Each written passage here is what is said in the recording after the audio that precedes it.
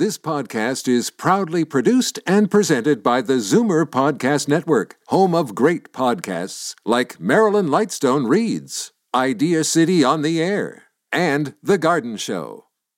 You're listening to an exclusive podcast of The Conspiracy Show with Richard Serrett. Heard every Sunday night from 11 p.m. to 1 a.m. on Zoomer Radio, the new AM 740.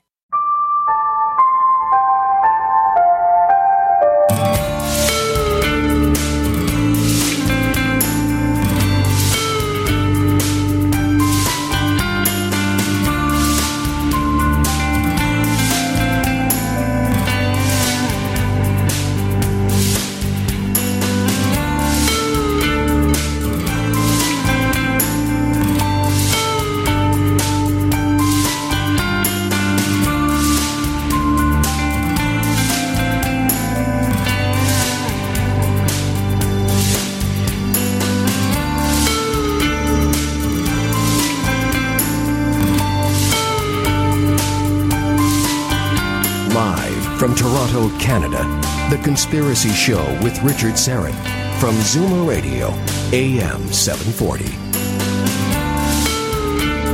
And welcome to the Audio Imaginarium. Come on in, weary traveler, hang your cloak on a peg, grab a stool, and come warm yourself by the fire. There are stories to be told, and you are among friends. The mighty Aphrodite and I are re-watching Game of Thrones. Now, the first time we started watching, it was fresh off the back of Downton Abbey. So, needless to say, Thrones was a bit of an assault on our senses and sensibilities. We were simultaneously shocked, disgusted, titillated, embarrassed, enthralled, and so it was kind of hard for us to follow the plot. This time around, though, we've become, I guess, somewhat inured to the endless parade of profanity, butchery, betrayal, perversion. So we're actually able to focus on the storyline. And I must say that amidst the backdrop of COVID, authoritarian lockdowns, cancel culture, a U.S. Capitol looking like it's under military occupation, rumblings of secession in the United States, big tech censorship, cancel culture, communist Chinese infiltration, suddenly Game of Thrones seems like it's ripped from today's headlines. Granted, I'm sure every generation or previous generation would have the exact same reaction to this TV spectacle. After all, power and betrayal, jealousy, revenge are universal themes, as the great bard wrote in, I believe it was Twelfth Night, "'Twas ever thus." And now we're playing this game. Maybe you did the same. I know we're a little late to the dance with Game of Thrones, but we play this game. We're trying to recast Game of Thrones with actual people in the news, politicians. Which real-life politician would play Cersei Lannister? Who would play Jon Snow? Or the slippery, power-hungry Peter Baelish? We are indeed living out a real-life Game of Thrones, and make no mistake, winter is coming. In fact, it may already be here. So who are the White Walkers in all of this? Is it Klaus Schwab and the Billionaires Club in Davos? Are they coming for us? Except we don't have a wall to contain them. I'm sure my guest this hour has a thing or three to say about Klaus and the Great Reset and big tech. John B. Wells, he's got a brass gong of a voice, a terrific voice actor, a terrific broadcaster. You're no doubt familiar with John's various broadcast platforms, including Caravan to Midnight, Arc Midnight, of course, previously heard on Coast to Coast AM. And he's standing by from the great state of Texas. I believe he's in Texas tonight. Before we get John in here, just a quick programming note. Coming up in hour two, privacy consultant Gabriel Custodiet will be here to discuss various dimensions of private living, from the basics of cybersecurity, asset protection, international nomadism, and privacy during COVID 1984, how to proclaim, or how to reclaim your privacy in the digital age. That's coming up in the second half. All right. I hope you're settled in. I have been looking forward to this conversation for some time. John B. Wells has been described as a modern era combination of Walter Cronkite, Paul Harvey, Sherlock Holmes, and your favorite wise uncle. The only thing deeper than his trademark voice are his innovative insights, inspiring interviews, and delivery of fact-based news. John recorded his first audio radio commercial while still in grade school, and later evolved to become a legendary Dallas-based rock DJ, playing records while also setting many for audience size and market share. John has been internationally recognized for his music, writing, speaking, acting, voiceover skills, appearing in Oliver Stone's JFK, and as I said, hosting Coast to Coast Radio, just a part of his life's work. John is a syndicated radio show, digital satellite, global video podcasts, YouTubes are enjoyed globally by a most sizable audience, and you can join John's many syndicated terrestrial radio stations in addition to his multiple subscriber broadcast platforms, Caravan to Midnight weekdays and Arc Midnight on Saturday nights.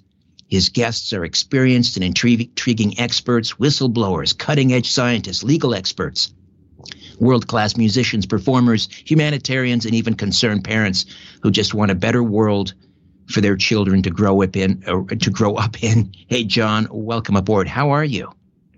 Very well, Richard. Thank you very much for bringing me on your program. I've, of course, heard you many, many times over the years, and a lot of people out there love you, man. So it's a real honor to be on your program tonight. Well, right back at you. Just indulge me for a minute, John, if you could. Would you do me a favor with those amazing pipes of yours and say winter is coming? Oh, most assuredly. Winter is coming. Before we get rolling, just there may be a handful of my listeners who are not familiar with Caravan to Midnight or Arc Midnight on Saturdays. Tell us about those two programs. What will people experience if they watch, listen, subscribe? Well, Richard, in the broad strokes, I left Coast to Coast AM I guess it must have been the third weekend into January of 2014, and that was the end of the line, as it might be. But I had already mentioned that over the course of the 2 years, 2012 and 2013, of hosting Saturday night regularly and then filling in during the week, I'd already said this is not my program. This is somebody else's program. But if I were to have a program, that program would be called I'd call it Caravan to Midnight. And then later on, Mr. Oliver over there said, you can put your personal website there and whatever. So I was already planning on doing something because, I don't know, my whole life has been just do your best, wait until one of those stepping stones appears, and then step on it and stand there. And in a little while, maybe a while, but eventually another stepping stone will appear, and you step on that. So Caravan to Midnight has actually been in the making since 2006. But then after the I would say pretty good success at Coast to Coast AM, then when they said, listen, we're going to go a different direction, I'm like, I'm okay with that. Boy, how many times has that phrase been uttered in the radio business? So a week later, we fired up Caravan to Midnight, a member service, and we began doing these video interviews. And we were just so enthusiastic about the whole project that we didn't say, okay, it's going to be exactly this long each time and so forth. We just wanted to get it out there and get it on and talk about all these things that have been boiling up inside for a long time that really couldn't be talked about on over-the-air radio or not at length because you have to deal with commercials and so forth, and that's fine. I mean, that's the radio business, but Hugo Fugan, for example, deconstructed this whole Loretta Fuddy water landing out there in the Hawaiian Islands, and we sat with him over the course of 2 days. Actually, we had to make it into a two-parter, is what I mean to say. We sat with him for 7 hours, which that's the record. That wasn't regular, but eventually we realized these programs are too long. They really are. You're going to make people's head explode, their collective head explode with this. So we trimmed them down a little bit, and then when all this censorship hit, we've been going since February the 3rd, 2014. So we're almost at 7 years here, and it really is. It's just it's been amazing. But with you get deplatformed from Vimeo. You pay them regularly every month for 7 years, and then suddenly they just say your account's canceled. Okay, no explanation for it, and then all this massive censorship. I thought we'd probably better go 6 nights a week on radio and talk about it while we can. So while it is a way to make a living, the more important thing is that I would certainly like to think that very few, if any, are able to talk with the people that I'm privileged to speak with about the things we speak with. And so that's Caravan to Midnight. It's now that we're over the air radio, we just edit everything down commercial free and put that in archive. And then if people want it later and they want to continue to support us, then they become members of the program, and they continue to do it, and it's really quite wonderful. So we can keep going, and we can keep deprogramming. We've both been toiling in this arena for a good number of years, and we've been talking about a new world order or Agenda 21 or the rise of totalitarianism, a coming persecution of Christians. I mean that 20 years ago, we were talking about something on the horizon, and truth be told, a good part of me, maybe this is just normalcy bias, didn't really buy into it. And now it's here. Winter is here. When you see this dystopian nightmare unfolding, do you ever despair? Are you fearful? No, I'm really not. Only because, you mentioned Game of Thrones. I didn't watch it when it was current. Because it would have been agonizing to wait another week for another episode, don't you agree? So what I do sometimes, if I see something good, I just go do something else until I've got a bunch to binge on, and now we just, my wife and I just watch them continuously, all the way through from first season to last. And that's what this really is. As you mentioned, it's a big Game of Thrones, but I remember there is one thing that Bailey said that I thought was very interesting, and it's that everyone is your friend, everyone is your enemy, everything is all happening at once. And I would just take it, and he says, so that no matter what you encounter, you've already seen it. This has kind of been, I'm not going to say I went around, zombified, thinking about conspiracy theories all the time, but they were never very far from my mind.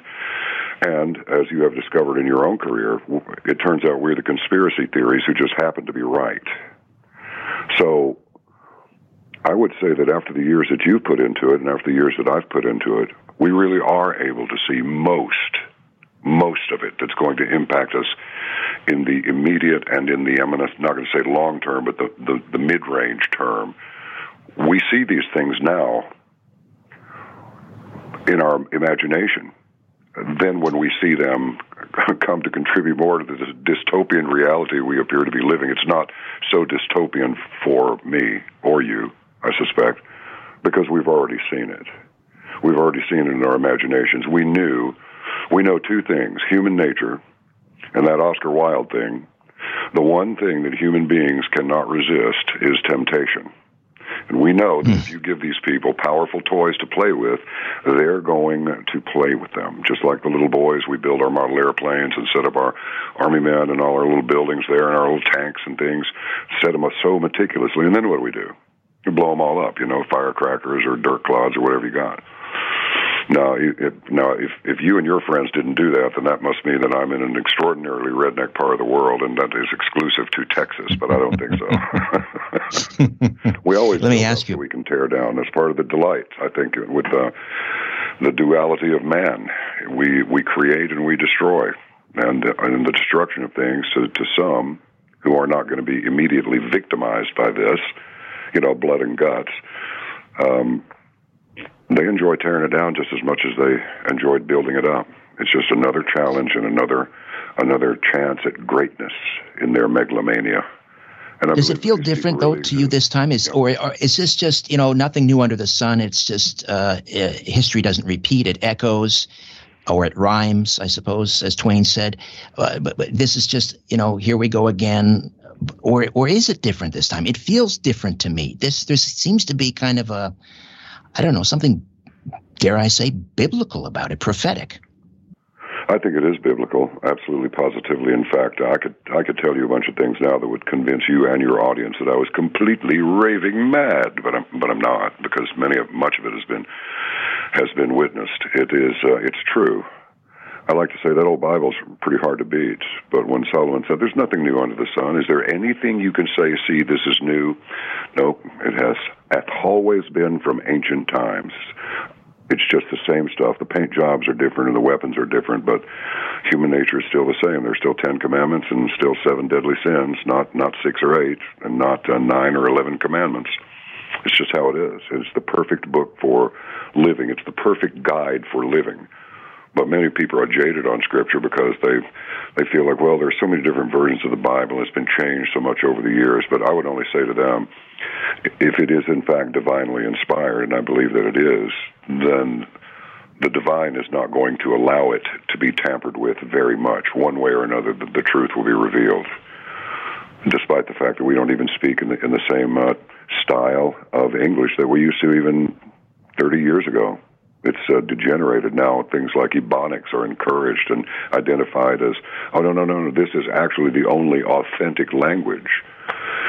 And I've known ever since I was a little kid that this may not be the end of the world, but it's most assuredly the end of the age. And the thing that's different about this now, Richard, to me, is that we just walked right into it. We were warned. We talked about it. We saw films about it. We read books about it. We heard many presidents warn of this.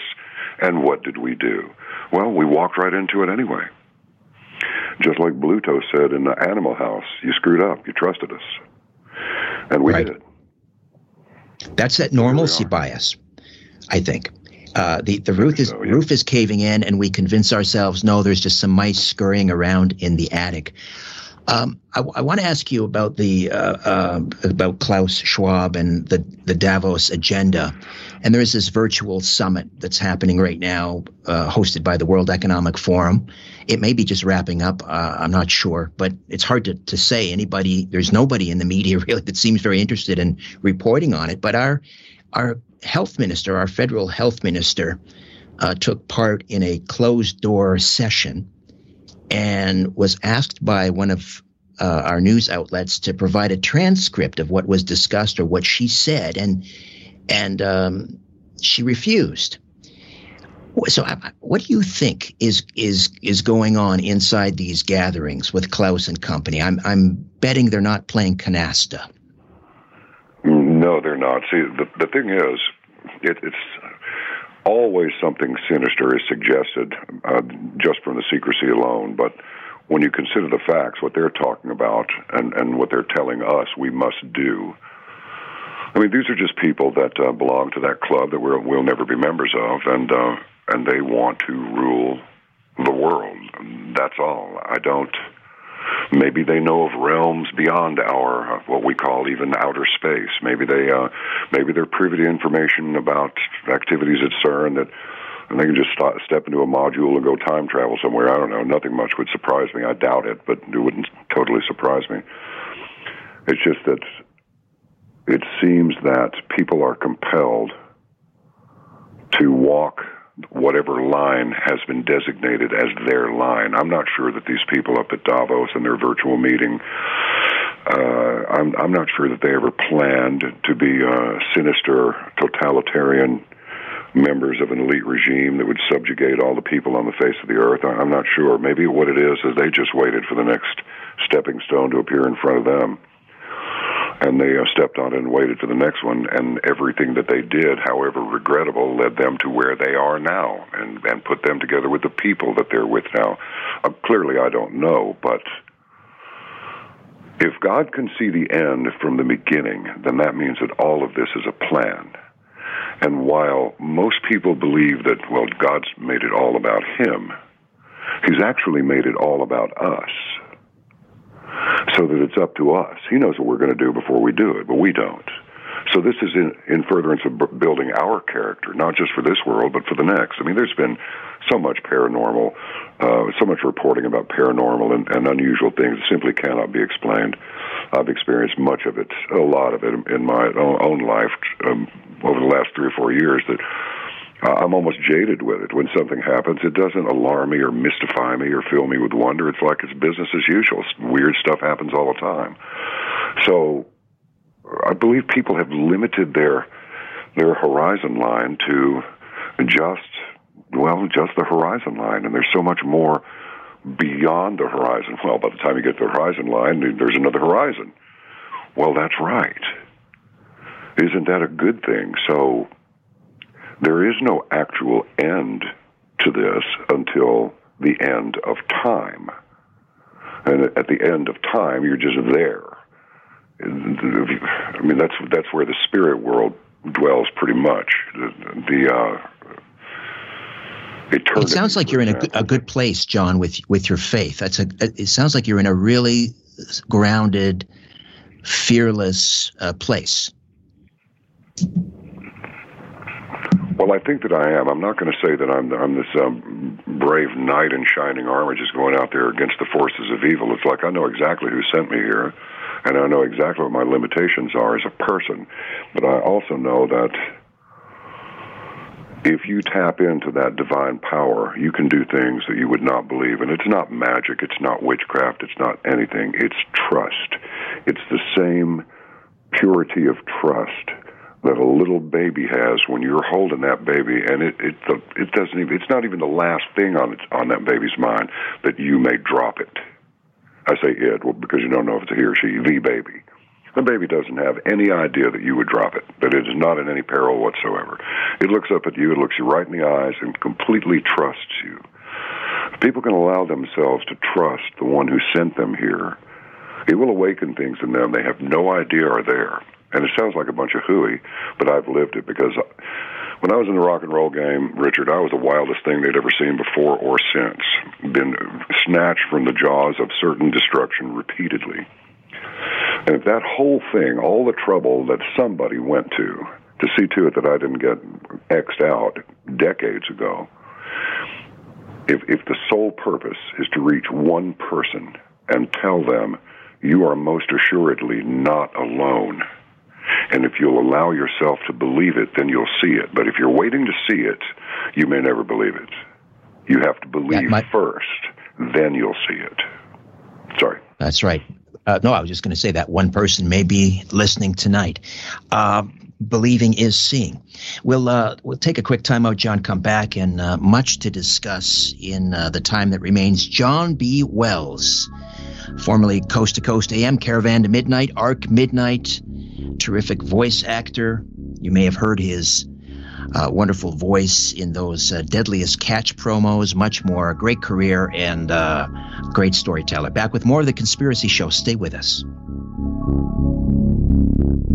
The world is being pulled over your eyes. This is The Conspiracy Show with Richard Sarrett from Zoomer Radio.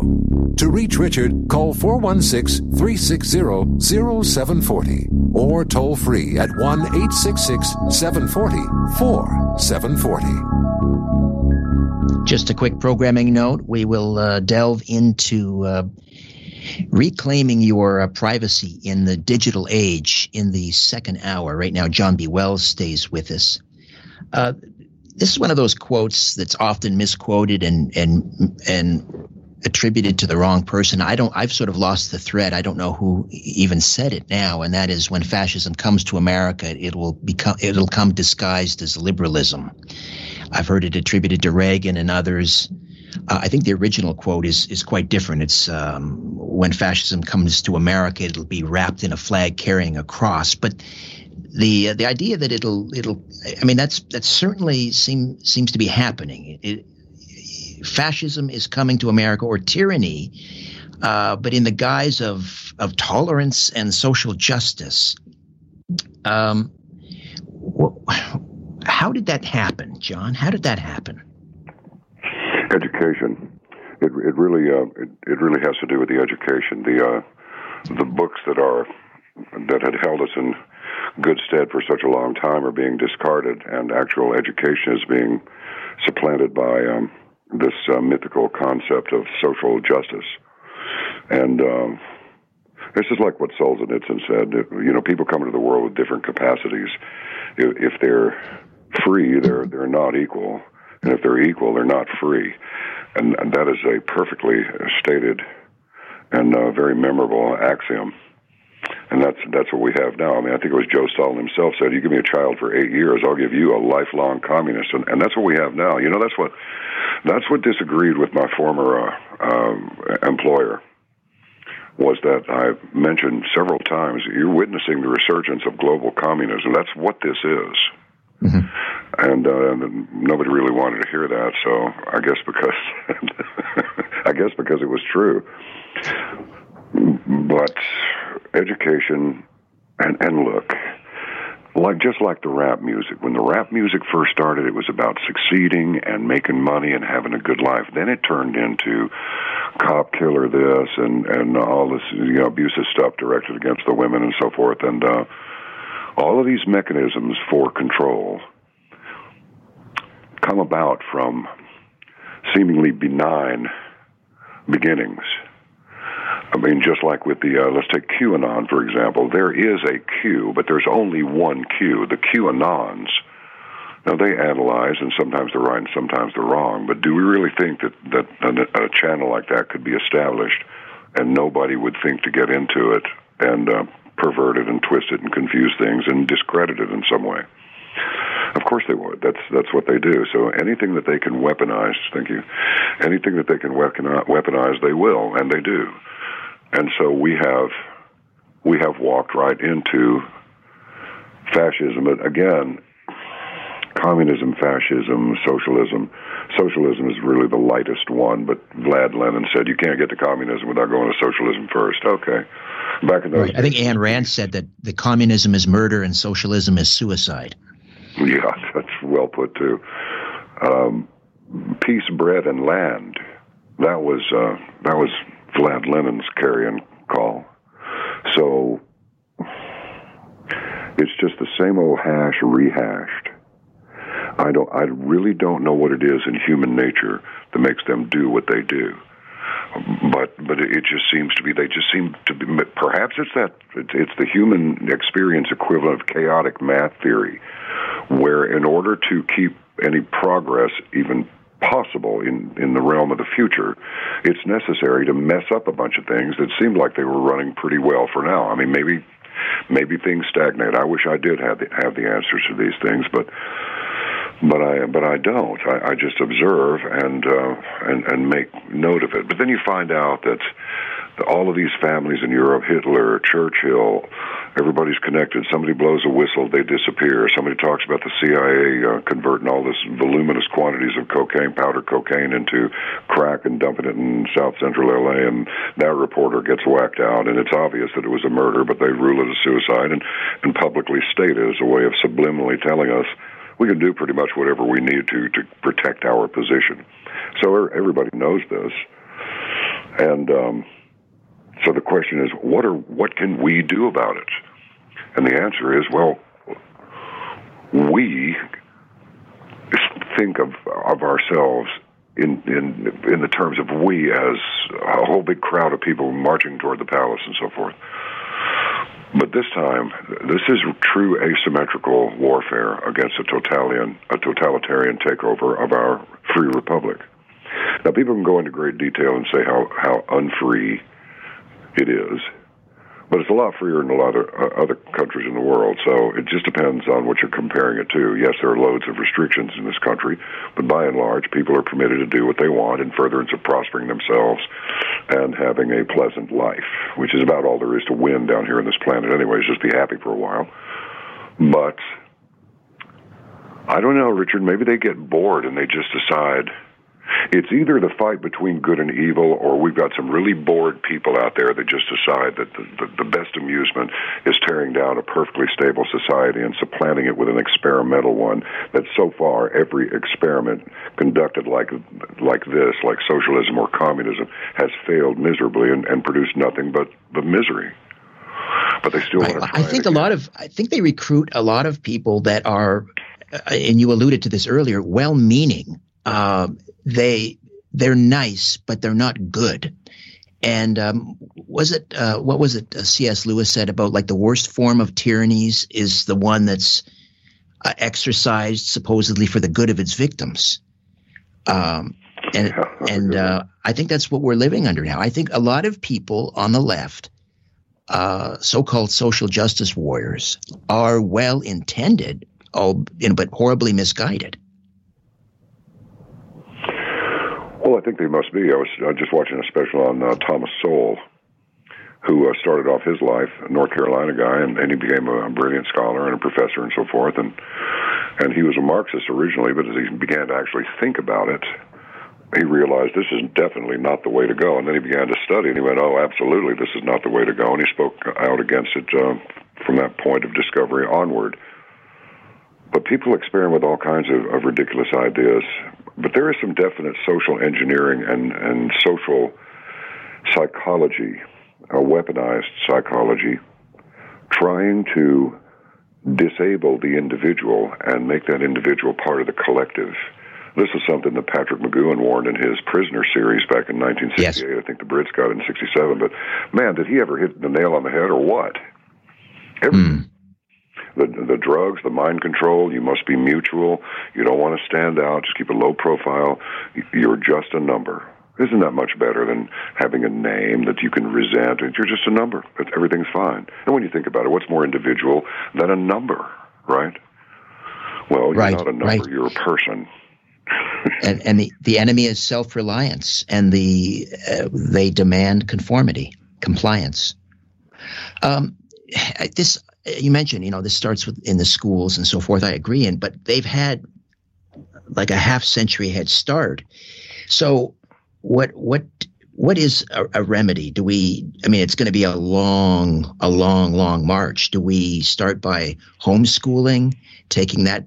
That used to be a parental obligation. How we ever ceded the education of our children to the state. Maybe that was mistake number one. But is that how we turn things around? This huge vessel. It'll take decades, perhaps. But is that how we begin? Homeschooling?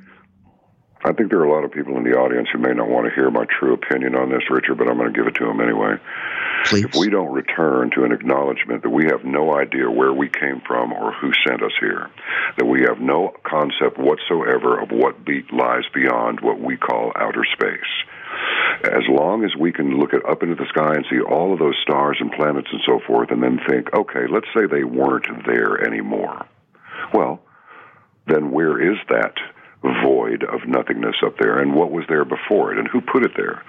As long as we cannot answer these questions, it's nothing but arrogance in the extreme to just presume that there is no creator. You remember we went through this nonsense about, we just don't see any intelligent design. Remember the big intelligent design mantra that they were popping off with?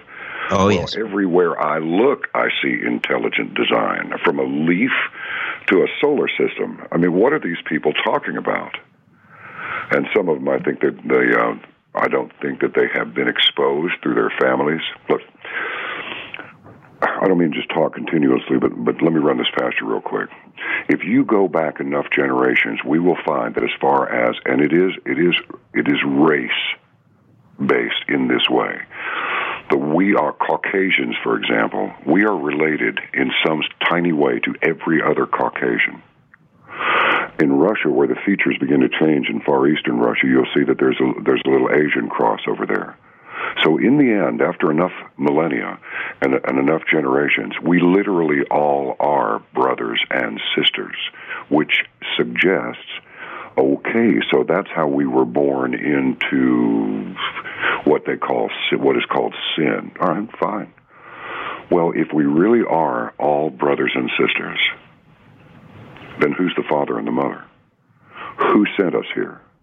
And why do we cling to this proposition that we're better off not acknowledging that we have any accountability whatsoever to anything other than each other, and then treat each other the way that we do? I don't think we're going to get much traction in correcting the ills of the world until we decide that getting on our knees and praying is not about bowing down before an almighty God who'll smash you if you don't do this. It's about you It's about your willingness to submit yourself and say, I really don't know much about anything in the broad strokes. I look at your creation, and I'm prepared to just show some respect. It's not about, God makes it about us when we do that. If we all right, John, we'll take another. Let go. Apologies. Okay, we'll take another quick. I've got to let go here and get into it. That's why I'm in the talk That's all right. There's Richard, because I can't shut up. Go ahead. That's why we brought John. John, sit tight. We'll be back in a moment. John B. Wells, right here on The Conspiracy Show. Stay with us. Where there's smoke, there's The Conspiracy Show with Richard Syrett from Zoomer Radio. At least for the time being, you can also say hi on Twitter at Richard Syrett, S-Y, because I love you, R-E-T-T, but I am moving over to Gab for now. I feel like a bit of a Bedouin. I'll move over to Gab until they shut that down, and then who knows, I'll pull up stakes and move somewhere else. But you can also find me at Gab, or on Gab, at Richard Syrett. And, of course, we are live streaming on YouTube tonight. The YouTube channel is Strange Planet, and we're moving as well over to Rumble. So it's a little tricky to search. You've got there's a pull-down menu. Look for the channel button when you put in that pull-down menu, channel, and then Richard Syrett Strange Planet. That's how you'll find us on Rumble. But we'll just keep moving on down the road until there's no place else to go. Every morning I wake up and I read about some new persecution or restriction, and I say, what fresh hell is this? John B. Wells is with us. And John, we were talking earlier. I think you're absolutely right. We're looking for political solutions to what are essentially spiritual problems. And I do look at what is going on now as spiritual warfare. I do want to talk a little bit about what's happening in Washington, D.C. The city looks like it's under a military occupation. And I want to get your thoughts on that. I mean, that must be just very troubling to witness that as an American. It is. There seems to be a really strange atmosphere all around us now of, I don't really even know how to describe it, but we're getting a lot of conflicting information. Just based on what we've seen, storming the Capitol. Oh, Trump supporters stormed the Capitol. No, they didn't. BLM and Antifa was all over the place, and they were let in by Capitol police on one end of the building, and on the other end of the building, they're fighting with them. And then Special Operations General McInerney was on Caravan to Midnight Radio week before last. And he said Special Operations got Pelosi's laptop and a couple other laptops up there. And the next thing we see in the press is that some woman went in there and stole it, was trying to sell it to the Russians. I mean, to me, this is the most feeble attempt to keep the Russian narrative going. I think there are huge things going on behind the scenes. And this thing in Washington, D.C. with the with the bolts on the fence on the outside, as if they want to keep people in rather than out, that got everybody's attention. But there's a lot of misinformation out there, as you know, just like this fellow Austin, who is a possible pick for Secretary of Defense, this General Austin. The only place that I saw him say the United States was going to turn their security over to the Chinese military was in this one meme. I didn't see that anywhere else. So I don't know if he said this or not. But I believe that there are a bunch of people who are in a lot of trouble. Listen, this election was clearly stolen. I'm sorry if that hurts some people's feelings, but it's obvious. When you have this many irregularities, when you have this many additional votes just in the state of Georgia, and less than half of new people coming into the country or coming into the state, well, that suggests that you're padding the figures a little bit there. So I'm thinking that what really happened is that they were so desperate because President Trump's wise to everything that's going on up there. He's got some really good people around him still. They had to go on. I believe that they had to go on and let this crime play out completely and let everybody reveal themselves. I mean, this is what we pray for. Whether or not this happens, I guess we'll just have to do that Zen Master thing and wait and see. But But it appears that there are some people in some very, very serious trouble. I mean, there's no reason to ever connect a voting machine to the Internet for any reason. And you got the Italians involved with Leonardo SPA, and you got the Germans involved, and you got a raid on a server farm in Germany, and first story was that Gina Haspel, the CIA director, was injured. The next report was that she was deceased, and the next report is that she's resigning. And then you see all this video coming out of Washington, D.C. featuring this titular president-elect, and you see all these video anomalies that suggest that this is not even real. You know, Richard, years and years ago, I told people that Bob down the street there, because of the digitalization of everything, Bob down the street is not even going to be getting the same news as Steve and Tom up the street. And that the people that you see doing the news presenting will not be people at all. They will be computer simulations of people designed based on the results from various focus groups and so forth. So everything that we see is deception and illusion, which produces delusional aspects in our thinking processes. So the easiest way to sum it up is this way. There's a lot of false hope. There's a lot of false hope that's being funneled, I think, through people like General Flynn and maybe McInerney. I think they're well-intentioned individuals. I think they're patriots. But do you think, to a certain extent, they're being used? I think that is a possibility. It's all, these things are always a possibility, but I don't think that at this time. Now, something could nag at you and say, they sure are coming at it, at this problem hard. They're coming at it with such enthusiasm, they're not even being careful about it. Maybe they're part of the cabal or something. Maybe they're part of the deception. Then on the other hand, you get to know these people, and you realize they're just fire-breathing dragons, and they'll say what they mean and mean what they say. John, this is a short segment. Pardon the interruption. We're going to take a quick time out. I know you had another point, and I kind of jumped in there and interrupted, but I'll let you get to that. We'll continue this conversation with the great John B. Wells when the Conspiracy Show continues. Stay with us. Big Brother is listening, and so are you, to The Conspiracy Show with Richard Syrett from Zoomer Radio.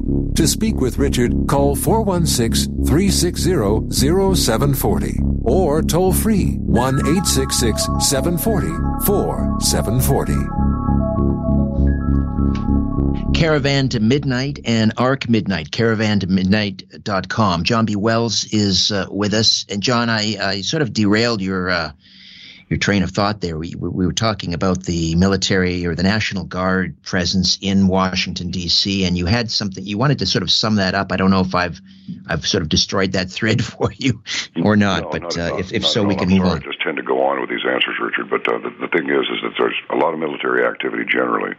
We know that the Chinese troops either were or perhaps still are across our northern border, and we suspect strongly that there's a bunch of them. I keep hearing the same number over and over again, which suggests it's becoming urban legend rather than actual fact. But there are two big Indian reservations, Native American reservations there, where Arizona, California, and Mexico meet, and they all share borders, and this reservation straddles all of those places, and another one in New Mexico. So those are ingress points. And I keep thinking, what's the least likely thing that anybody would ever imagine could happen to the U.S., and that would be a land invasion. But maybe because it's the least likely thing in most people's minds, maybe it's the most likely thing they would try. Let me finish up on this. I'll be very brief on this race thing. A guy in Russia falls in love with a girl from Nepal. They just wind up together, or maybe a Chinese lady. And then they immigrate to Eastern Europe somewhere, Bulgaria somewhere, and they have kids. And then maybe they go to Germany and then one over the UK, and one of the girls or one of the guys, marries a black person. So by the time these generations have rolled on and on and on, and the children and the generations we're related to everybody. We probably got some Eskimo in us, so I believe that it's really important for people to understand we are all brothers and sisters. This is why we shed tears for people that we don't know. And if we'll just be brothers and sisters in the spirit of Father God's Christ, we've got our card. We've got our ID card, so to speak. This is the spiritual ID card that just says we understand who we are. We also understand that we don't understand everything, but we're willing to learn. We know we were sent here. We didn't spontaneously just appear. So give us guidance, give us purpose. And that way, when we think like that, then when we pray, we are a force multiplier. And it's written in Scripture. If you'll stop doing what you're doing that's bad for you, and you will repent, meaning feel bad about it and don't do it anymore, and you'll pray to me, I'll hear you, and I'll heal your land. Failing intervention by God himself, this could be a really rough run for the next 20 years, maybe even the next 50 years. And back to the bloodlines. These people that run the world are very persnickety, if you will, about maintaining their bloodlines. And all this stuff about child sacrifice and ritual murders and all this other. We all know very well this stuff is true. We know that weird stuff happens down in the poor part of town, but we know that the very weirdest stuff in the world happens in the house up on the hill. That's where the really weird stuff goes on, because they're insulated. They can buy people. Look at all these people who have compromised their integrity. They've compromised their character by taking money from the communist Chinese. Who in their right mind would take money from the communist Chinese knowing that they are a devoted enemy of this country? They get seduced by things. They get seduced by money. They get seduced by power and access to women. All these things that they dreamed somebody had, but they could never have. Now here's their opportunity to have it, and they jump at it. It's just human nature. It's just temptation. It's the enemy. It's the destroyer of life. The devil doesn't. Well, Epstein is the tippy tip of the iceberg. There's no question, and it'll be interesting to see what Ghislaine Maxwell is allowed to say, what she's allowed to reveal, and who knows? You know what? I suspect that people that we love and admire are going to be implicated before it is all said and done. Just in a few minutes that remain, I wanted to get to this because I know you're in Texas and in Dallas. I'm hearing rumblings about secession. There's been legislation introduced in your state legislature that would allow for a vote. Whether it passes or not, I don't know. What are your feelings? Some are saying that secession with Texas is inevitable. Well, Richard, I think that secession is a really bad idea. I was talking with Paul Preston last night, and they've got some real traction going on this new California state, which would take up approximately 90% of the state, and they may actually get this done this year based on a constitutional provision that goes back to the 1840s. But I think secession of Texas from the Union is a real long shot, and I think it would be an extraordinarily bad idea simply because it makes us weaker. If we're either a union or we're a disunion, and if we're a disunion, if you want to add another state, okay, that's one thing. And let them do what they want. I mean, just because things went on in Minneapolis doesn't mean I'll never do any business with anybody in Minnesota. The My Pillow guy, I talked to him on the program a couple of weeks ago.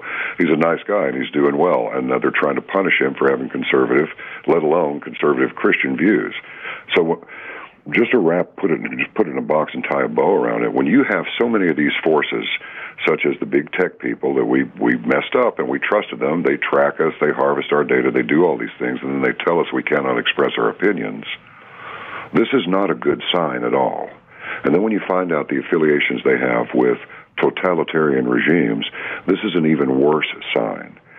So I think it is incumbent upon us to decide we are human beings, and we are not going to go into a controlled state like this. And they'll come at us with everything they can.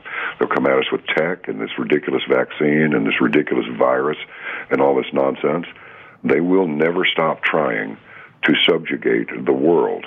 But the idea is, if you can't eliminate these people, then you just have to quarantine them and simply do not participate. They have no power over a populace that will not comply with their demands.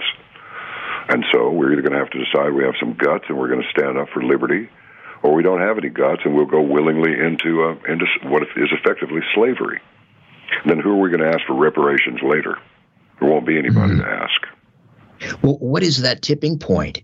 Because, violence is never the answer, except, well, it was in 1776. At a certain point,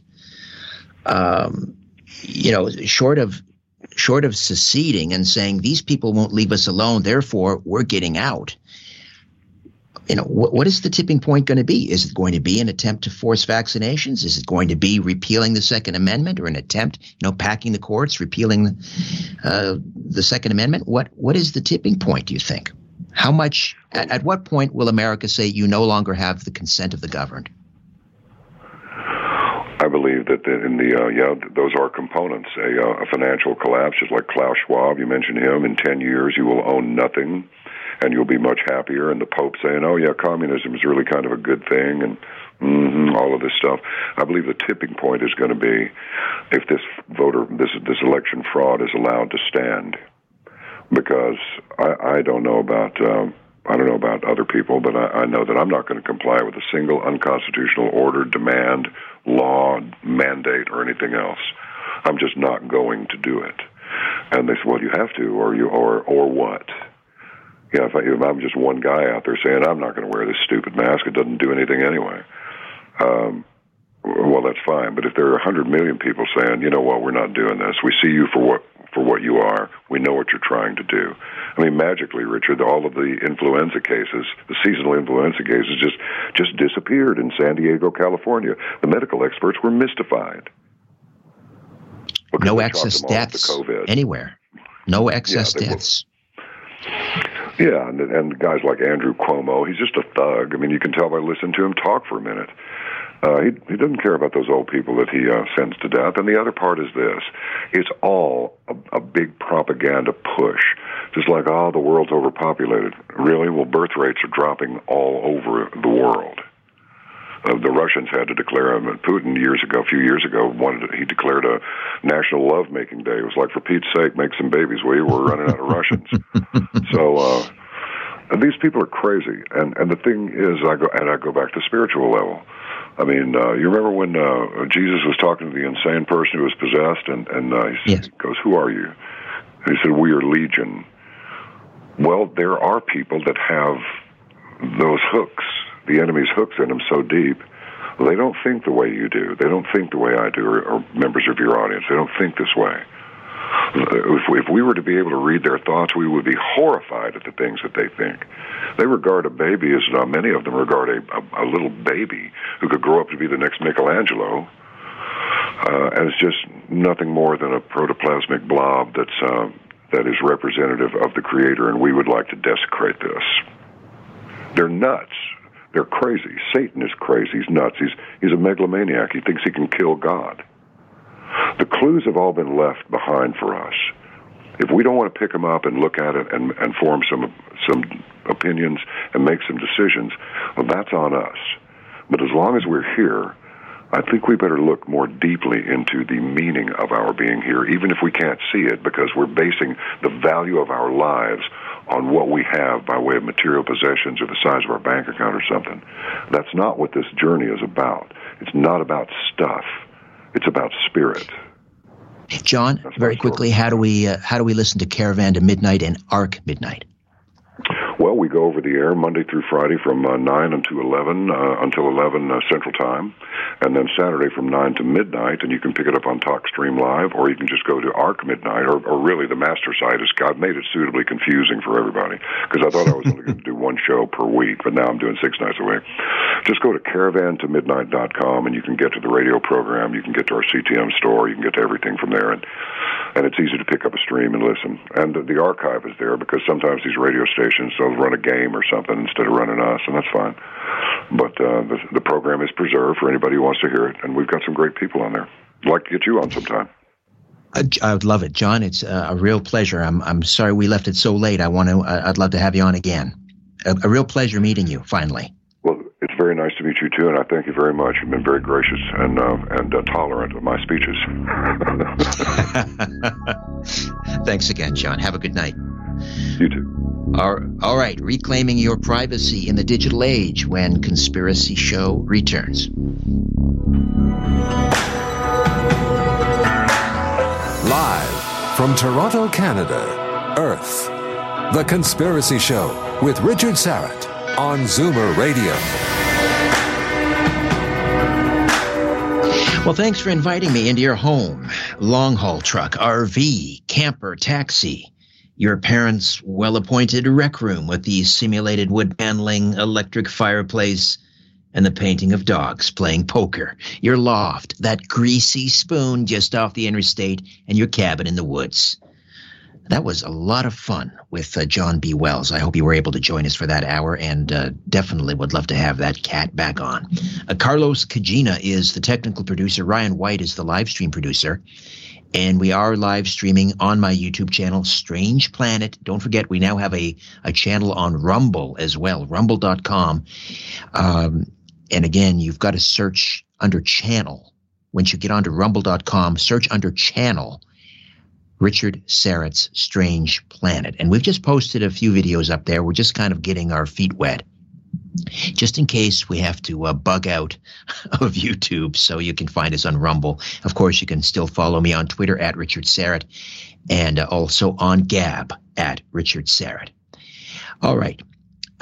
In an age of big government and big tech and big data, you need to learn and practice what my guest this hour is about to relate before it's too late.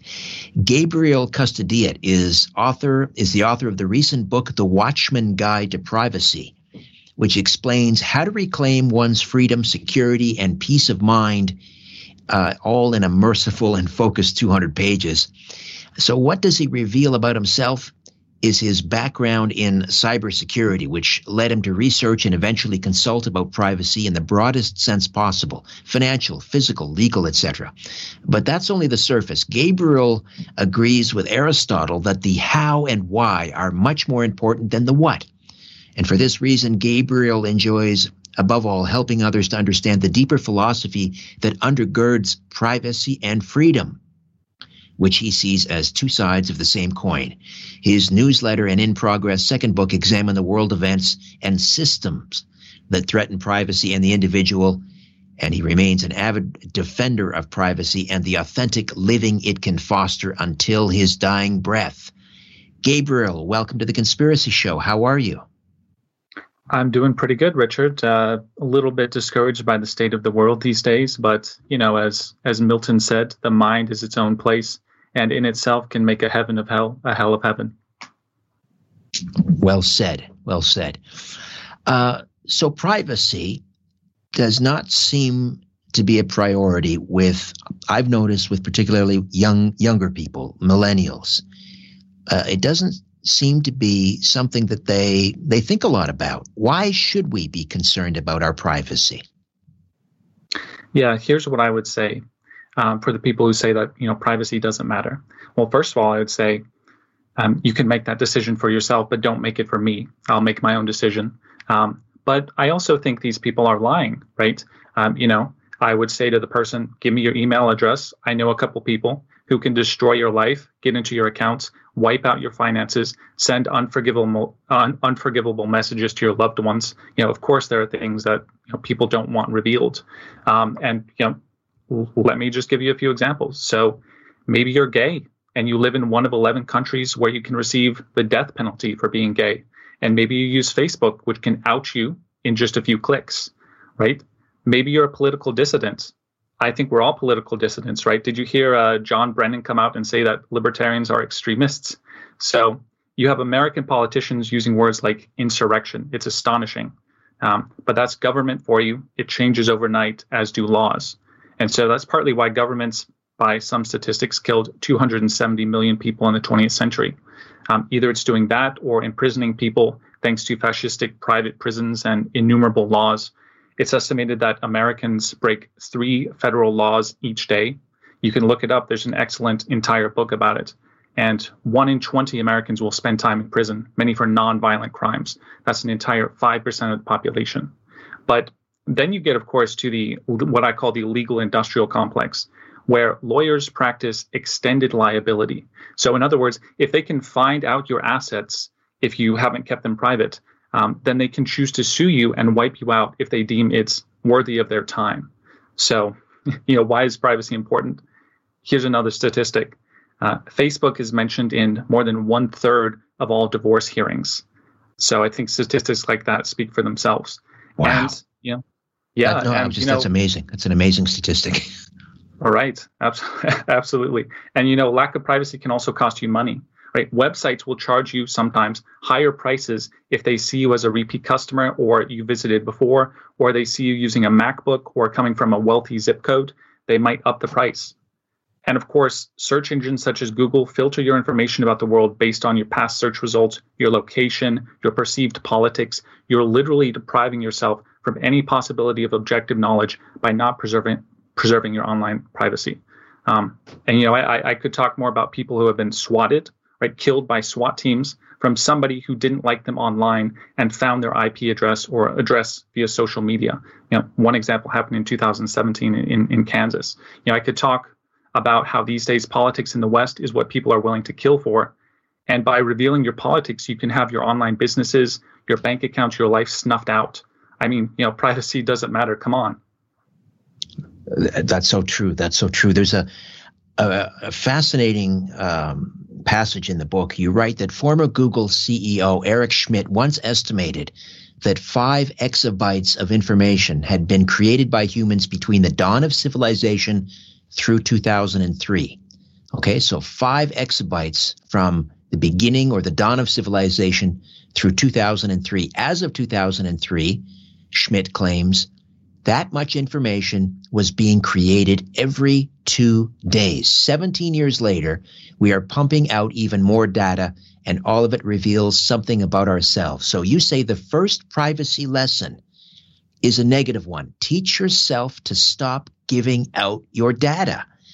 But some people might say, well, it's too late. It's, the horse is bolted the barn. That it's out there. I can't get it back. What do you say to that? Well, I'm sympathetic to that viewpoint, and it is true that once something is online, it's basically backed up in the servers of these companies moving forward. But there are all kinds of threat models. So maybe you delete something from Facebook, and Facebook still retains it, and the government can still, and policing agencies can theoretically still have access to it. But you're protecting it from somebody else, some private investigator. So there's all kinds of threats out there. And by simply stopping your giving away your information, you are, cutting off the source and, narrowing your data, narrowing the amount of people who have your data. So I kind of take, Jean-Paul Sartre's stance on this. He says it's never too late to make yourself out of what you've been made into. And so it's just a matter of stopping the flow and working with what you have at that point. You say that you should be very hesitant to surrender the following data, except potentially to government types who can punish you for withholding it. So here's the list of things that you should be very hesitant to surrender. And I think people will be surprised by some of these. You should be very hesitant to surrender your real full name, your identification for anything more than quick age verification, state or county ID number, home address, primary email address, real phone number, credit card, or other payment information. So how do you handle that when you go in, someone asks you, for your full name? I don't know. Let's say you're applying for a card, some sort of a card in a store, a loyalty card, and they want your name and your information. What do you do? Right. Well, in the case of a loyalty card at a store, that's not a huge deal, right? That's not something where if you were to give them a fake name, you're breaking the law, I would imagine, in most cases. So in that case, I would give them a fake name, and if they want a CID or something, I'd probably say that I don't have it with me or something like that. But when I gave those rules, sure, it's a little bit extreme, and of course there are cases all the time where we need to give out our real information. But I just want people to have a filter so that anytime you are giving out your information to somebody in front of you, and you have that desire to comply with what they're saying, or online, you just have that filter and that thing in the back of your head that says, wait a second, why do they want this? Do I really need to give this out? Can I get away with a fake name or a fake piece of information? In this case, is it really that important? And so just have that filter in the back of your head, because there's a lot of stuff we give out that we really don't need to. You say we should choose services that don't require information about you. They're called zero-knowledge services. Can you give me some examples? Yeah, absolutely. So one of the email services I recommend, and it's a good replacement for Gmail, it's called Proton Mail. And what zero knowledge means, and this is one of these buzzwords, but zero knowledge means that the company themselves cannot access your account. So if you have Gmail, then Google can access your account. They can see everything you're doing, etc. If you get locked out of your account, if you forget your password, of course, they can get you back in because they have the keys to the kingdom. Now, with something like Proton Mail, which, by the way, is based in Switzerland, if you get locked out of your account, that's it. You're done. Nobody can help you get back in. There are no keys to the kingdom. So it requires some responsibility on your part to remember these things, right? But it's a lot more secure and private in that way. Another example would be Bitcoin, right? If you forget your Bitcoin seed phrase, you are locked out forever. But that also means that you are quite protected because nobody else can get into your account. There's no centralized authority that has access to all these things. And I'll give you one more example. The popular private messenger right now, Signal, they are a zero-knowledge provider, which means that they themselves also do not have access to your information. Now, we were willing to give up some privacy for security, right? So we allow our suitcases to be x-rayed and searched before we get on a plane. That's one thing, giving up privacy for security reasons. To a certain extent, I suppose that's okay. But now it seems like we're giving up privacy for convenience. Wouldn't you say? I would definitely agree with you, Richard. And if you think about all the devices that are put in front of us, you think about the phone, right? The phone, think about the evolution of the computer. You had the computer where you actually had to know code in order to use it. And then it got slimmed down, right? You have Apple that comes in and says, look, you don't have to know all this stuff. You're just going to download this and this and this. You don't have to know what's going on in the background. And then we get to the smartphone, which basically says, press the big shiny button. And that's literally all you have to know. And so we like this convenience. We're losing our ability to understand some of the things in our world as a result. Because of that, we forget, how powerful and complex these computer systems are. But you're absolutely right. Many people have given up their privacy for convenience, and it is a mistake that I think we're really going to regret pretty soon here. I want to talk about censorship and deplatforming just because it is so odious and it is going on. People's lives their livelihoods are being destroyed simply for having the wrong opinion. And there are people that rely, for example, on PayPal, or there are even people that can no longer do business because they've been canceled by Visa. What can we do about that censorship and deplatforming? Right. That is, of course, a very pertinent topic. I know that's something that you have been thinking about, and understandably so. You talk about controversial things. It's not difficult to talk about controversial things these days. Even me, talking about privacy, that's a dirty word. And so I also live in fear. I'm waiting for Amazon to get rid of that book. I already had an email. They said we're reviewing your book, but I think the language was we're sort of doing a check to see if it violates our terms and services. But so the deplatforming and censorship. So first of all, we have to understand the system, right? Understand what the internet is. So the internet was supposed to be a tool that was free for everybody. We go on there, we communicate, and it's a sort of neutral space. Of course, that's not the case anymore. We have most of the internet is owned by big companies. I think Amazon has 45% of the internet's bandwidth in its Amazon Web Services. It's servers. So 45% of the internet traffic goes through Amazon's servers, and they're the people who shut down Parler. And so everywhere you go, you are using you are literally, I guess, on somebody else's property, right? And so you go on YouTube and they can kick you off. Now, before, they wouldn't do that, right? They wouldn't necessarily kick you off. But now we have what some people are calling a digital inquisition, where suddenly somebody is ganged up on, and Apple drops you, and then Google drops you, and then your web servers are taken off, and you're in serious trouble. And so what can you do? Well, first of all, it's wise to have a website. It's actually very uncommon for people to get kicked off of a server. So have a website, right, and have a backup website, and use web servers that are in a different country, like Iceland, like Denmark, like Switzerland. And there are some companies that promote free speech, and you can find these. I won't give out any names, but you can go and search for these and have a number of them. Have a backup plan, right? Be on a podcast. I've not heard of podcasts getting shut down yet. Have a newsletter. I've not heard of newsletters getting shut down either. And of course, you can be on all the big ones, YouTube, Facebook, Twitter, but also be on the alternatives, right? Parler, when it still existed, BitChute, Library, LBRY, Locals. I heard you're on Rumble. And so it's good to diversify. By the way, Rumble, I'm not sure what all these startup tech companies are going to do when they run out of single word nouns in the dictionary. That might be the real tragedy. And then, of course, have multiple ways of accumulating money, right? Visa and MasterCard and PayPal. In the past, they just processed money, right? Surprise, surprise. They just processed money. But now, and here's an interesting example, Richard.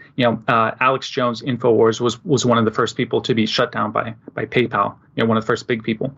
And before this show, I went and I looked at their statement about shutting him down, his account, his ability to take money from them.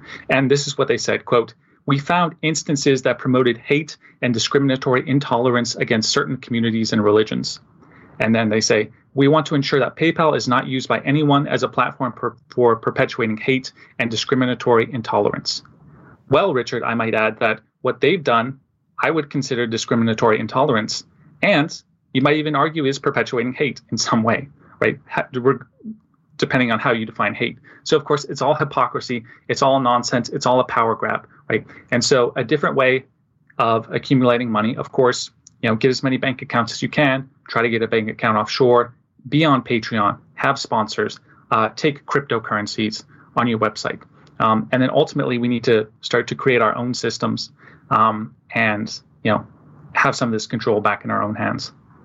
All right, Gabriel, we are we've got a couple minutes here before the break. Gabriel Custodiet is my guest, the author of The Watchman Guide to Privacy.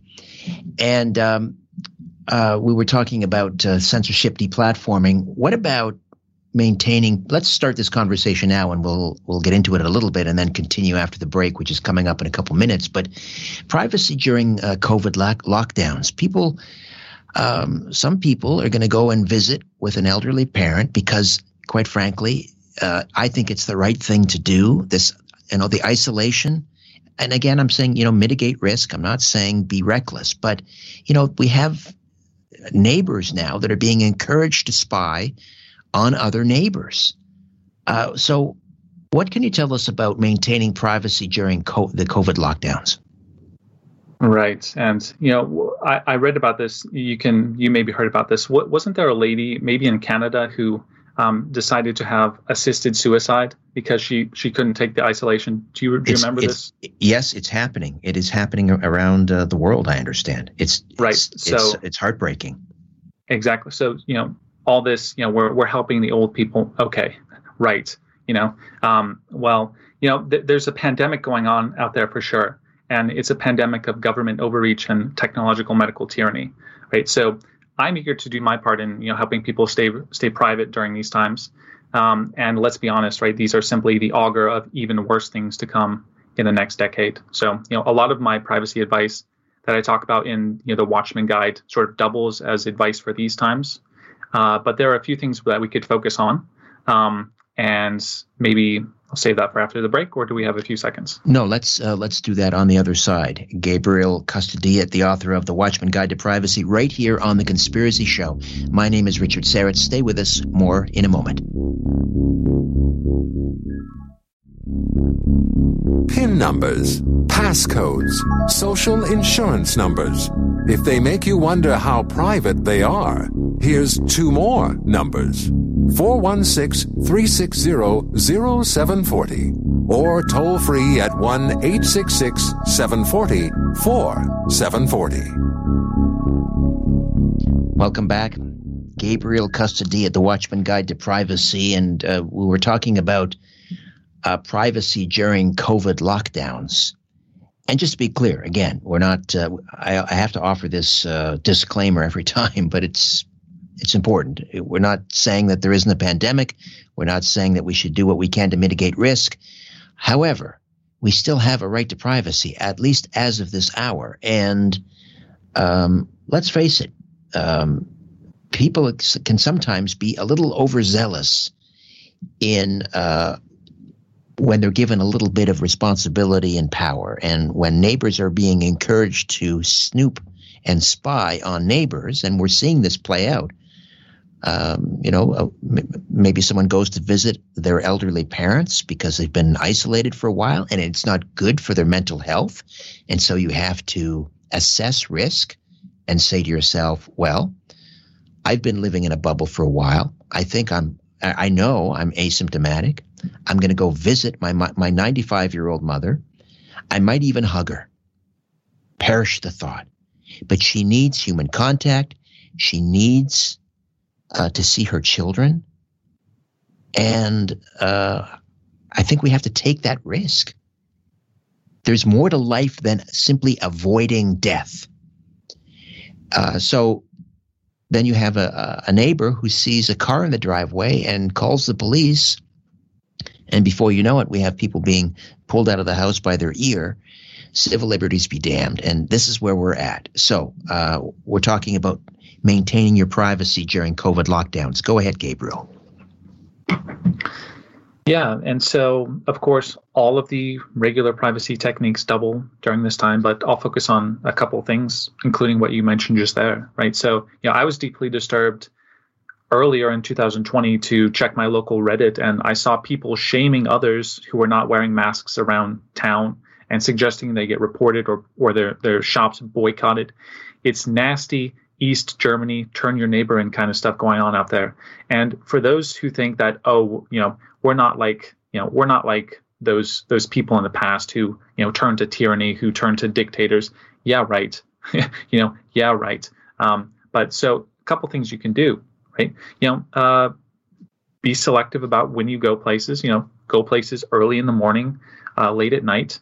I'm a big advocate of building a garage so that people can't see who's coming and going. Of course, consider moving elsewhere, do your research. And then, the other big thing with the COVID lockdowns is the contact tracing. And this is simply, taking cellular phone technology that we've integrated into our lives for the last decade and using it against us. So first of all, if you want privacy and freedom, of course, you won't participate in these sorts of things. That goes without saying. It's more tricky if you live somewhere where it's mandatory. Some of the more totalitarian jurisdictions right now, like Poland, if you go off the radar for more than 20 minutes or something, they'll come after you.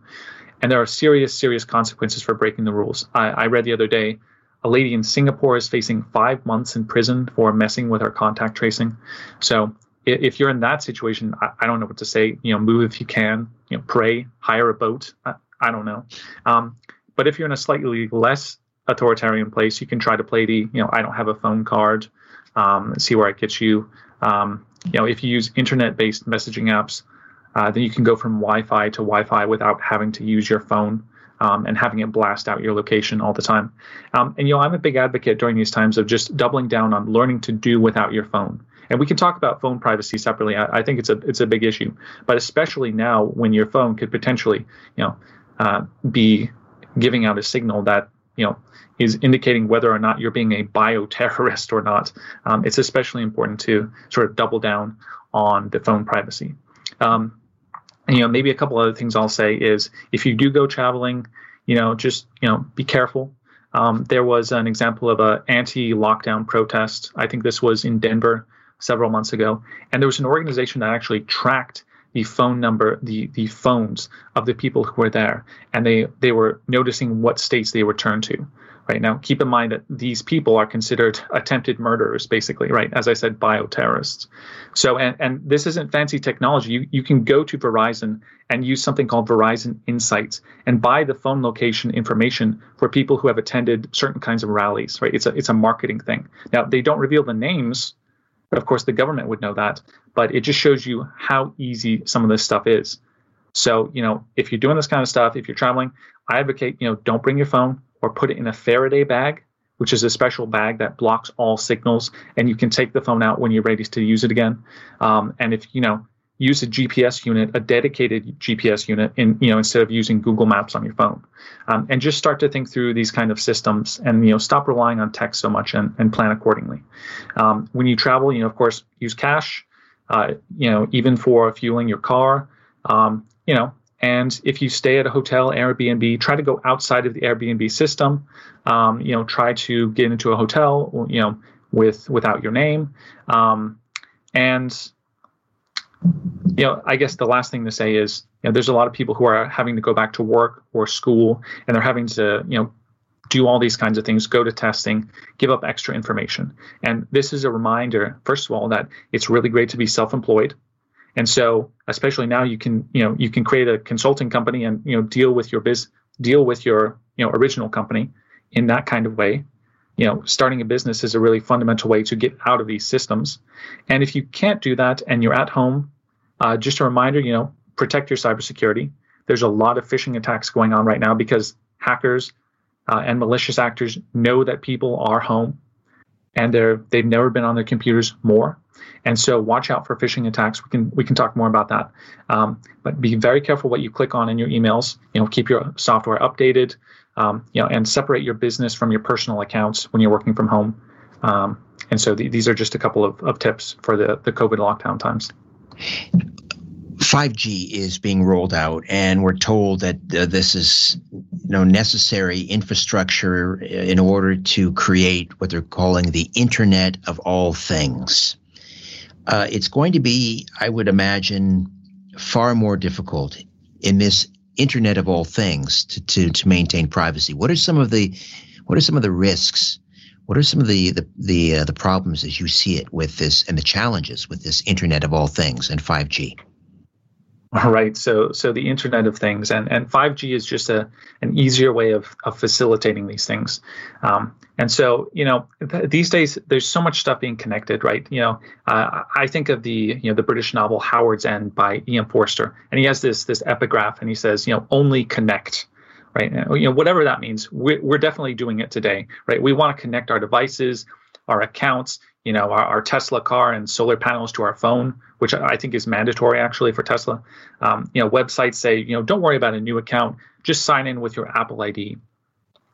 And one of the people high up in Cisco, and Cisco is a big tech company. This person said, quote, "We estimate that only 1% of things that could have an IP address do have an IP address today. So we like to say that 99% of the world is still asleep." And then she goes on to say, it's up to our imaginations to figure out what will happen when the 99% wakes up. So that's kind of creepy when I hear that. But, what kind of things could happen? Well, there's another good book. It's called Future Crimes by Mark Goodman. And this is what he says about the Internet of All Things. This is his imagination thinking about how it could work. And he says, quote, "At the scene of a suspected crime, cops will be able to interrogate their refrigerator and ask the equivalent of, 'Hey, buddy, did you see anything?' Child social workers will know that there hasn't been any milk or diapers in the house, and the only thing stored in the fridge has been beer for the past week. The Internet of Things also opens up the world for perfect enforcement. When sensors are everywhere and all data are tracked and recorded, it becomes more likely that you will receive a moving violation for going 26 miles per hour in a 25 mile per hour zone and get a parking ticket for being 17 seconds over on the meter. As today's red light cameras have already shown, when everything is connected, nothing can be hidden, particularly when infractions translate into revenue for government agencies and their business partners." And so he wrote that 4 years ago. And of course, today we're already seeing this kind of thing. Think of an Amazon Alexa, which is sitting in your home. Now, Amazon admits, you can go look this up, that they have given the information from Alexas to policing agencies who have requested them. And so Alexas are listening to everything that you're saying. It seems to be that they're listening to everything you're saying. And so, I mean, that's kind of silly to have these kind of devices, but it just shows you that we're so obsessed with connecting things. And, the other thing, the ultimate connection device. Richard, are you familiar with Elon Musk's Neuralink? Oh, yes. This frightens Absolutely. me. Yes. And so basically the Neuralink, you are literally sewing a computer chip to people's brains, and it has the ability to change emotions, even it seems to manipulate thoughts. It's a scary future, but this is all in the trend of being connected for the sake of being connected. I like to tell people, they say, "Oh, I'll never use a neural link." Well, what happens when it triples people's IQ and you can't compete anymore? What's going to happen then? You're going to be a second-class citizen at this point. So, this, always connected means always watching, means chilling effect, means control and censorship and self-censorship, and the erosion of the individualism that could even fathom privacy. And so, go ahead. I was just going to say, though, isn't there a risk that if we opt out of these things, it's like the Luddites during the Industrial Revolution. They objected to this mechanization, and they didn't want people they didn't want to lose their job, and so they would, you've heard that old saying about throwing a monkey wrench into the machine. That's where it started, right? With the Luddites, they tried to physically damage this equipment in order to prevent more automation. So now here we are, I guess the equivalent of the Luddite, trying to opt out. But if we opt out, won't we be left behind? It's almost like, if you don't take the mark of the beast, you won't be able to sell or buy.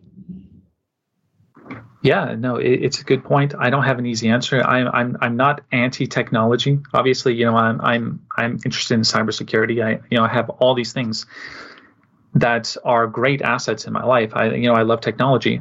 But the thing that I see about things like Neuralink is that when we start to get to fundamentally changing human nature, right? Changing the human, right? When you become part of essentially a hive mind, is what Neuralink is doing. You are eroding human nature. You're eroding the basic reality of the universe, which is that we have access to our own private mind. And so, Gabriel, I got to jump in. Pardon the interruption. We're going to take a quick time out. We'll come back and pick up on that point. The Watchman Guide to Privacy. Gabriel Custodiet, my guest, right here on The Conspiracy Show. Stay with us. Gabriel Custodiet, the author of The Watchman Guide to Privacy. He is a privacy expert and consultant and cybersecurity expert. So we were talking about Elon Musk's Neuralink, this fusion of man and computer, or humankind and the computer, where a computer essentially would be somehow connected to the human brain. And you had a few more points on that before we moved on to other matters. Yeah, I was just going to say, so the argument that people will put against me or people like me when I criticize it is that, oh, you're a neo-Luddite. You don't believe in progress. And I want to interrogate the idea of progress, right? Progress is not just, change, right? I think we need to look at progress as something that is improvement. Right. And so, for example, think about an AI sex robot. Right. That is in many ways an impressive piece of technology. Right. That is progress. But is that a good thing? I think that in many ways is degraded.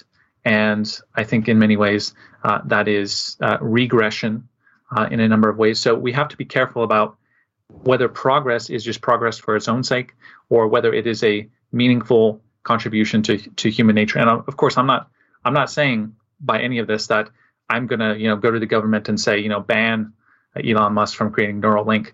I'm just not interested in these kinds of human nature changing things for myself. But we never actually were allowed in on that conversation in terms of I was talking to someone recently about robotics and the fourth industrial revolution and the huge job displacement. We're talking about upwards of 60 million permanent job losses in North America in the next 5 years. Those jobs aren't coming back. Why do people think they're beta testing this universal income scheme during COVID? It's because they realize that they're going to have 60 million people that won't be able to fend for themselves. And so but we never actually had any public discourse on whether we wanted a robotic revolution, whether we wanted artificial intelligence. It was kind of foisted upon us, and now, of course, it's too late. But in order to remain a functioning member of society, it seems like they have us coming or going. I don't know if we can escape this at this point. It may be too late, Gabriel. What do you think? Well, you could be right about that. It's hard to say. I guess my approach is to always say, just be informed about these things. Tell other people about these things, because you're right that it's not a conversation that's happening. And really do your due diligence, understand these things, get money for yourself, right?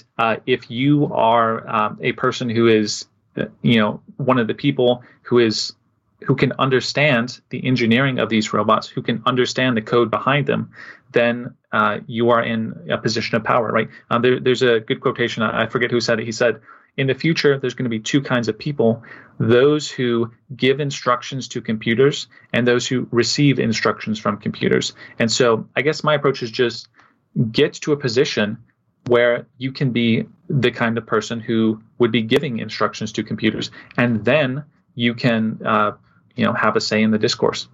I recently left WhatsApp because of new terms and conditions that were mandatory that go into effect on February 3rd. And I guess it had to do with giving up more of our data to Facebook, which my small way of fighting back was I deleted WhatsApp and I decided to go with another messaging service called Telegram. And then someone told me that Apple and these tech tyrants, I call them digital death squads, have decided that Telegram is a repository of hate and intolerance, and they can't allow that to stand. And so they may actually go, if you have an Apple phone, which I do, they may actually delete the app without your foreknowledge. Can they do that? That's a good question. I'm not sure. They can obviously take it off of their store. Can they delete it from your phone? I don't know. I mean, I suppose they can. The thing about Apple, Richard, is that they have such a walled garden. They have such control over every aspect of their technology that when you buy into Apple, you basically, right, Apple says, oh, we protect your privacy. Well, maybe they can, but that is a thing and decision that only I can make. And so Apple likes to wave the magic wand and say, here's what we're introducing onto our software. And you don't really have a say in it. That's just the ecosystem that you buy into. So I don't know if they can actually remove Telegram from your phone. I guess we'll have to find out. It used to be that, your crazy uncle who would swear up and down, even in the 1970s, that our television sets were watching us. Turns out our crazy uncle was true, just ahead of his time. To what extent are our smart TVs actually watching us? I'm going to leave that as a kind of a cliffhanger because we're up against a break here. This was a short segment. So, Gabriel, hold on. I'll get you to address that. And much more. We'll talk about ways we're losing privacy that we're not even aware of. Back with more of my conversation with Gabriel Custodilla, the author of The Watchman Guide to Privacy. Stay with us. Take a look around. What do you really see? This is where you can tell all about it. The Conspiracy Show with Richard Syrett on Zoomer Radio. So to what extent are our televisions watching us and listening to us, Gabriel? Yeah, so today you go to a store and you buy a TV, and almost all of them are smart TVs. So what is a smart TV? Well, a smart TV basically means that it connects to the internet. It connects to the Wi-Fi. And so when you set up that TV, it's going to ask to connect to your Wi-Fi network. And at that point, it could be sharing all kinds of stuff. So a smart TV has built into it various apps, right? It has your Netflix, it has your Google Prime, whatever you want, it usually has built in. And the reason why these TV prices are so cheap these days is because these TV manufacturers, it seems, and I'm pretty sure there's some documentation of this, are selling some of your viewing data. So you may say, well, who cares what I watch? Who cares if they know what I watch? Well, they could, they can see what kinds of programs you're interested in. They have sophisticated algorithms. They could probably guess your politics. They can see your IP address from your Wi-Fi, which means they know your location, right? So this is all very juicy, important data. Now, in addition to that, a lot of smart TVs do have microphones these days that are built into them, and this is for giving it verbal instructions, right? Because we can't be bothered to pick up the remote anymore. We have to sit on our sofa and tell the TV what to do. And so it's really hard to spot these things. You really sort of have to look at the details of your TV and see where these kinds of things are. Now, what can you do about this? Well, it's difficult because all the TVs these days are smart TVs. And so what you can do, if you need a smaller TV, go for a computer monitor. They don't have these sorts of things. Computer monitors don't get that big, unfortunately.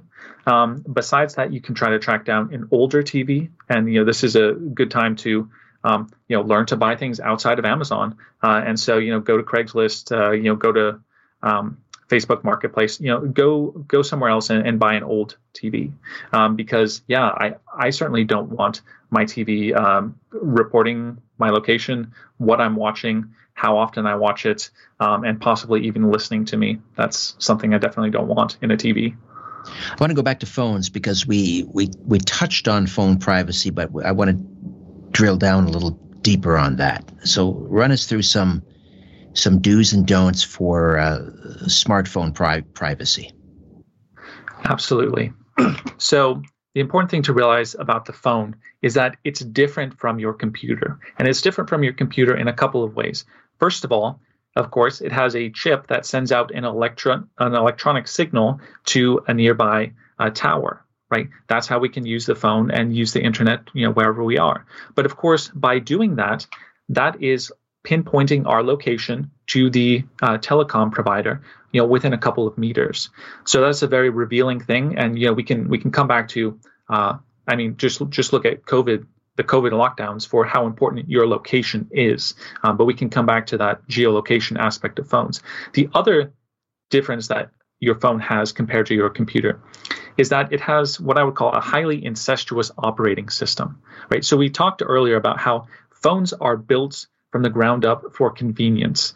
And so a lot of these apps are communicating with each other. There was a Wall Street Journal article in 2019, and they showed that your Facebook app was communicating with a number of different apps on the phone, including a menstruation tracker, including an investment tracker, and they were sharing stuff, right? And so you also have on your phone a camera and a microphone, and you mix all these things together, and suddenly you really have no clue what kinds of things are being shared and amalgamated, right? And of course, a phone is different from the computer in that we always have it with us. So it's there, the microphone is there at all times, and it's beaming out our location at all times, right? And so what I tell people, first of all, of course, is, stop relying on your phone for as many things as you do. Do more things on your PC or laptop. These days you can even make phone calls from a computer, right? I went an entire month last year without a phone. And, I run a business. I do tech stuff. I have family I need to talk to. I went an entire month without a phone. And that's because you can make these calls from a computer these days. And you can use services like MySudo, which is an internet-based sort of phone service. And so the other thing I would say is, on your phone, be minimalist, right? So if all these apps are communicating with each other, then don't download them, right? You don't need a YouTube app on your phone. Get a browser, such as the Firefox Focus browser, which is pretty good, and go to YouTube from there, right? You don't need a dedicated weather app. get rid of the weather app, and these weather apps share location and all kinds of stuff. Just go and check the weather from the browser. And so go through your phone and remove everything you don't need. And while you're at it, remove some of the permissions that some of these apps do have that you think they don't need. And then, of course, stop using the basic SMS text messaging. Don't use the basic SMS text messaging. Don't use the standard phone calling. We have, as you mentioned, Richard, better options, more private options. You mentioned Telegram. I like to recommend Signal and Session and Wire. These are zero-knowledge services, end-to-end encrypted, much better than SMS, much more secure. You should be using these to communicate with everybody in your circle. Just a couple of other things for phones. Keep your camera covered, especially the one facing you. You can get, just a little piece of electric tape, especially if you don't take photos. You can even buy a little device called a mic lock to put in your audio jack, and this will prevent the microphone from working. And you can take it out whenever you need to use it. And if you really want to start over from scratch, you can, buy a new phone with cash, of course, and then buy a SIM card with cash. And that way you don't have to register your name in many countries. You don't have to register your name at all with this. And you have basically a totally anonymous phone. And then the last thing I'd say, Richard, is, some people say, well, what kind of phone should I get? Well, there's a myth that dumb phones are the solution. If only I have a dumb phone, it's not going to be communicating. Well, it's still beaming out your location, first of all. And with a dumb phone, you can't use the encrypted apps, messaging apps that I just mentioned. So a dumb phone, unfortunately, is not the answer. Get a basic smartphone. I don't care if it's Apple, Android, whatever. Some people like these super privacy phones and such, but unfortunately, they don't use these secure messaging apps. And that I see as the characteristic of a good phone, is that it can use these secure messaging apps. And at that point, you just simply have to change your behavior, stop making the phone the center of your life, and start making it what it should be, which is a useful way to communicate with people sometimes while you're out and about. We just have a couple minutes left. Run through a couple of ways that we're losing privacy that we're not even aware of, that we haven't discussed yet. Yes. So here's a fun one. There's a company, WM Waste Management, and this is a giant waste management service in the United States. And they have a program. I'm not making this up. They have a program called Waste Watch. And so this is verbatim from their site. They say, our truck drivers often drive through community streets in the early hours of the morning. This puts them in an ideal position to spot unusual and potentially dangerous situations, especially if they are trained to recognize signs of trouble. So, some people in the privacy community have known this for a while, but, let me break that down. These trash people, the trash collectors, they're paid and they're trained to surveil your house and your trash. And let me tell you another thing. Your trash is very revealing. Right, your bank statements, your medications, your hobbies, your assets, the list goes on. If you live in Europe and you put your TV box out by the road, you might get a visit from the government about your TV license. And so you can use your imagination for what kinds of trouble you could get into. So, of course, the solution is make sure everything is in the bin, burn your trash if you can, get a shredder, especially a microcut shredder, and then burn that. Dispose of items elsewhere, and just be aware, as with all the systems in our lives, be aware of what you're putting in the trash, because that is, once you do that, public knowledge. How do we get a copy of the Watchman Guide to Privacy? So the Watchman Guide to Privacy is available on Amazon. It's on sale in honor of this show, maybe for the next 48 hours or so. And of course, I'm working on other avenues in which to sell it. We just bashed big tech companies. So that's the Watchman Guide to Privacy. And I wrote it because I believe it's the most important information that you can have today. So. And are you, do you, obviously you practice what you preach, but does it make life more difficult for you, or is it just second nature now? Withholding information and so forth. Yeah, it does become second nature. And anybody who's getting into this stuff, I would say just ease into it slowly, it does become second nature. It doesn't hold you back. And you will find that, once you become more private, more minimalist, that life can become more enjoyable. There's fewer distractions. You have more genuine interactions with people. And a lot of the buzz that's surrounding the average person sort of dissipates. So it is definitely worth the effort. All right, Gabriel, thank you so much. Very useful information that you've related tonight. I really appreciate you hanging out. Well, thank you all for listening. I hope this was helpful. Gabriel Custodia, The Watchman Guide to Privacy. Next week, Matt Landman will be with us, activist Matt Landman, documentary filmmaker, for the full 2 hours, talking about 5G. Speaking of 5G, which we just alluded to. All right, that's it for us. My thanks to Carlos and Ryan. Back next week. In the meantime, don't be afraid. There's nothing concealed that won't be revealed, and nothing hidden that won't be made known. What you hear in the dark, speak in the light. What I say in a whisper, proclaim from the housetops. Move over, Aphrodite. I'm coming home. Good night.